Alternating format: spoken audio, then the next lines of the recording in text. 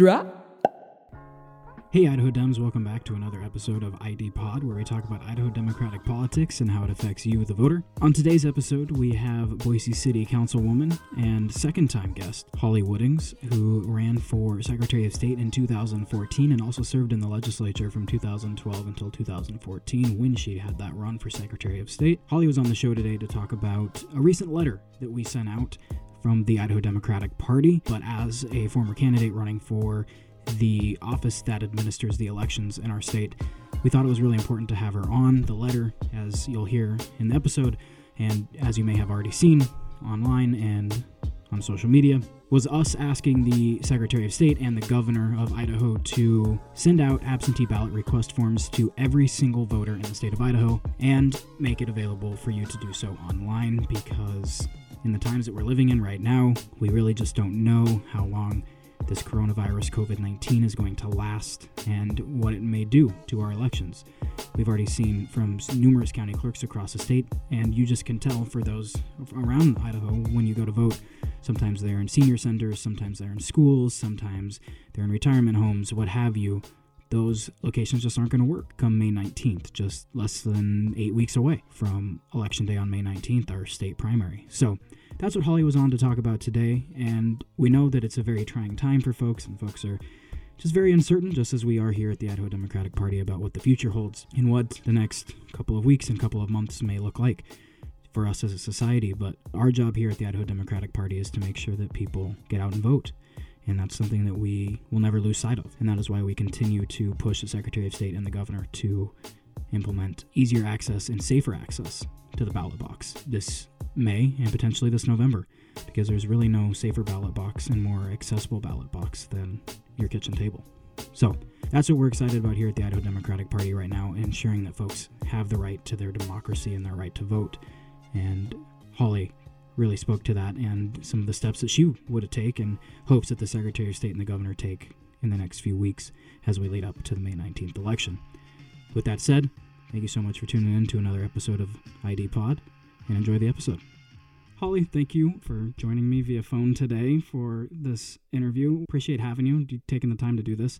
Would you tell the listeners why we talked about this on the last episode that you were on with us, your days running for Secretary of State and all that kind of background information that kind of helps us give you some definite credibility on this episode that we're talking about mail-in ballots? Sure. So thanks for having me, Jesse. And in 2014, I ran for Secretary of State in Idaho.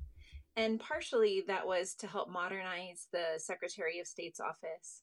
It had, really great leadership for a number of years, but definitely needed some technology upgrades to make a lot of the information and services that the Secretary of State's office offers more accessible to our citizens.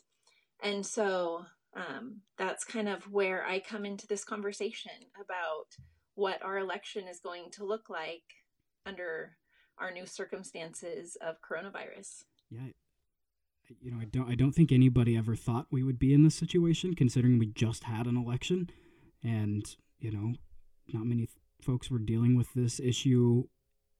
It wasn't as prevalent even 2.5 weeks ago when we had our election on the 10th, but here we are, and now we have quite the issue. And so for the folks who aren't aware, and Holly, I think you said you had seen it, but we released a letter, the chair of our party, saying that we would like to have every voter in the state be mailed an absentee ballot request and make it available so that folks can do so online. Because right now you can go on to the Secretary of State's website, but you can't actually request the form. You can start filling it out, and then you have to print it and then mail it in. So there's a lot of obstacles there that you have to jump, or hurdles you have to jump over to be able to mail that back in or take it to the county clerk's office, which some might even be closed now. So there's a lot of different hurdles going through, but you developed an app, or you with some help developed an app back in 2014 during your run for Secretary of State, and kind of, piggybacking on that modernization of the Secretary of State's office. How hard do you think it would be for them to figure out the online option? Well, I think, as things are rapidly changing and as we're trying to create better access to government, there's a lot of ways to do that. There's apps that can be developed. There are online forms that are incredibly easy to deploy widely and really easy to get the information back that an agency would need to then take action.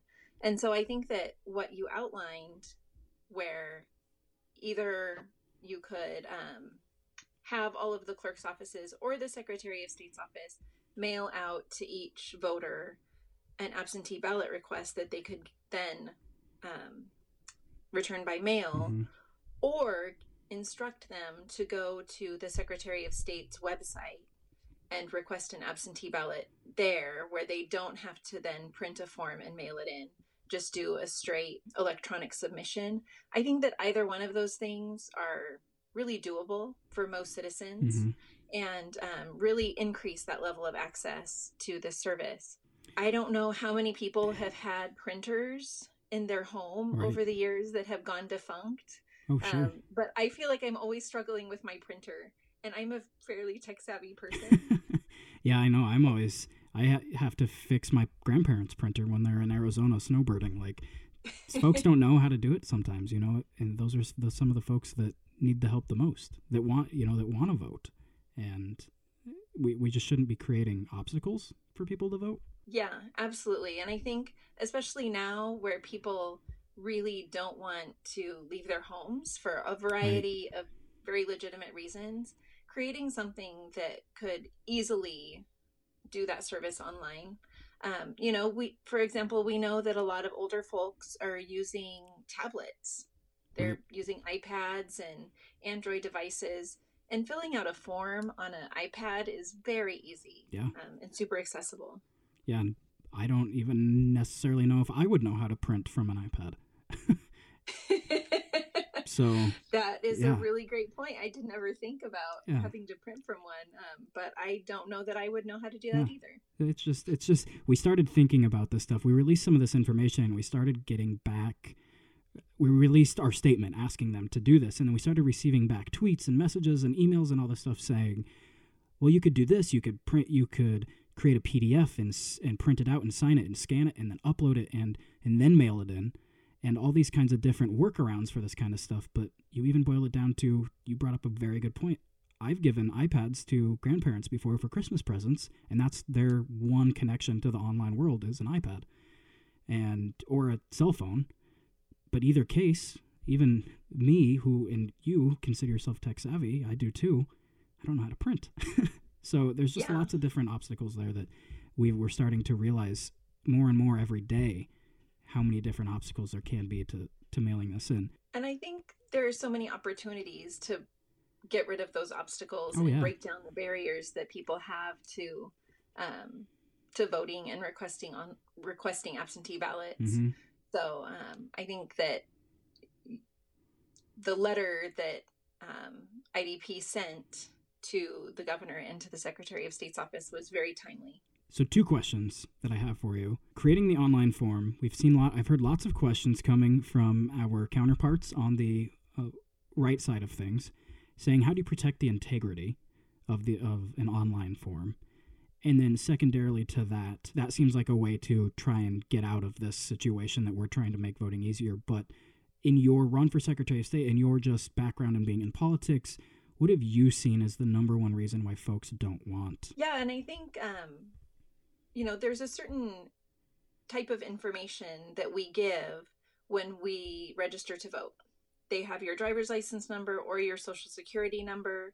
Either of those could be verified in an online form. Your address, so they're mailing it to the same address at which you're registered. That's another way that clerk's offices currently verify identity. So, for example, when you sign a petition, they look at your name, your signature, your address, and they use those kind of in combination to verify that you are who you say you are. And the process for doing that for an absentee ballot should be very much the same. Is this person asking for this ballot at the place where they're already registered? What is their driver's license number? And there are ways that you can even upload a electronic signature if needed, and do a verification of identity, much like you do now if you don't have your driver's license and you go in to vote in person, kind of affidavit process. There's a variety of ways to make sure that the integrity is maintained and that people are who they say they are. I did want to jump in. Great points all around, but just to offer that we can, I'm pretty sure, maybe correct me if I'm wrong, please, but you don't have to give your driver's license number to register to vote. You can give the last 4 of your social security number, I believe. Right. That's what it is. Okay. Yeah. So that's another option they could probably use too, is the last 4 of your social. Okay. Yeah. Those are just things that we've been hearing, and I figured that there was probably an easy way, and you were the one that could help. And I think even when you return your absentee ballot, because I've always voted early or voted on election day, but you have to sign your ballot, I believe, or the envelope to send it back. Yes, absolutely. And that's a great point, is that when they can verify your identity when they get your ballot back as well. Gotcha. Yeah. That's a hurdle that I think we plowed over that one, so that you can decide that that's not a reason to not have online balloting or online requesting. But I mean, I think we cleared all the hurdles. Yes, I think we did. Whoever's actually going to implement this really only needs to listen to this podcast. Just us. And just get it done. It should be easy. Get it done. But I think there's still that obstacle, and we've heard this for years across the country. It's the same reason with like voter ID laws and whatnot. They're trying to make sure that a certain group of people don't vote. And, maybe that's folks who just are working constantly and don't have the time. Maybe they're working 3, 4, 5 jobs because they have to pay the bills because minimum wage is too small or what have you. And those are the folks who are going to be disenfranchised even more with what's going on, our current circumstances, and not having the ability to request an absentee ballot easily. They're going to be afraid to go or not have time to go to the ballot box. Or, not have access to a printer so that they can print off their request form. Yeah. So I think that offering some different options would really clear a lot of hurdles for folks. Yeah. Did you ever, during your time in the legislature, you served 2 terms, correct? I served one term in the legislature. And then ran. Yep. Okay, that's right.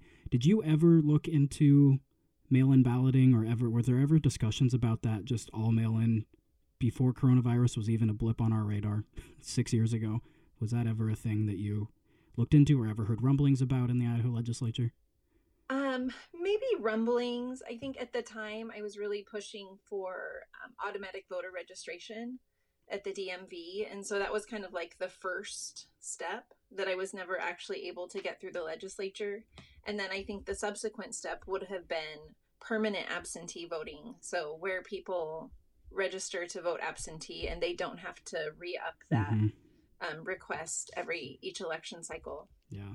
I actually have anecdotally worked on the U.S. Senate race in Arizona in 2018, and they have a thing called PEVL, the Permanent Early Voting List, which is exactly that. You just get an absentee ballot for as long as you need it, and if you change addresses, you just change where it goes, and you never have to update it. It just keeps coming and keeps coming and keeps coming, and folks vote, like almost 80% of folks in Arizona vote that way, and it's just really fascinating that, that's a great option to have. Yeah, and that, at the time that we were having all of these conversations back in 2014, Oregon was going to mail-in voting and had already had automatic registration. Oh, yeah. And so it's, their experiment has been really successful. They've had great turnout on every election.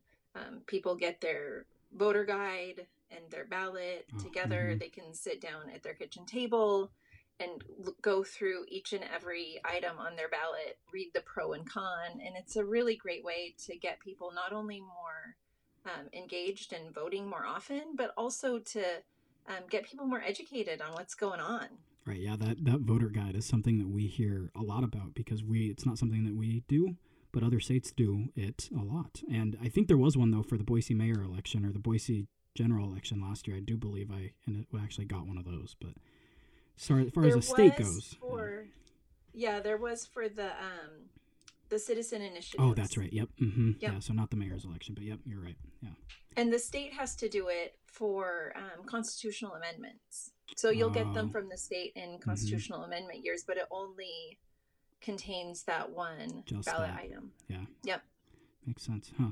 Yeah, we've got some neighbors that are doing mail-in balloting. Washington does it. Oregon does it. California, majority of California does it.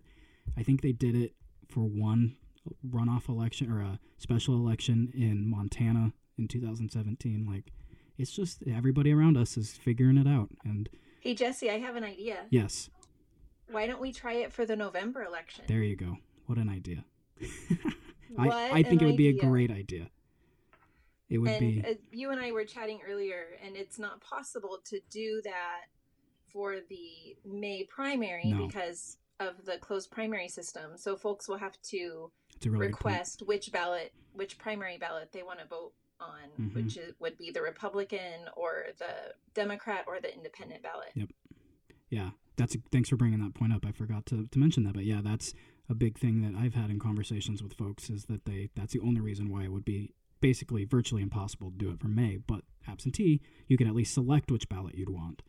But for mail-in ballot, everybody's going to get the same exact one in November. So yeah, it's a really good point. Hopefully, no better way to try it than right now. No, and I think folks would be happy about it. My fingers are crossed that we'll be through what's going on now in the next couple of weeks, months, perhaps. Not into summer, but who knows?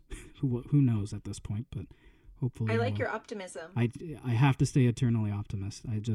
My parents own a small business. I know too many people that own small businesses that are going to be unfortunately harmed by this a lot, and hoping that isn't the case everywhere for that much longer. So I'm hopeful. Absolutely. Hopeful for sure. And I think, another thing that people still want to be a part of is voting. And I think that's why we are pushing so hard, and I appreciate your voice and reasoning at the table on this conversation, because there's lots of folks who are just running around like chickens with their heads cut off at this point. So yeah, it's a really trying time.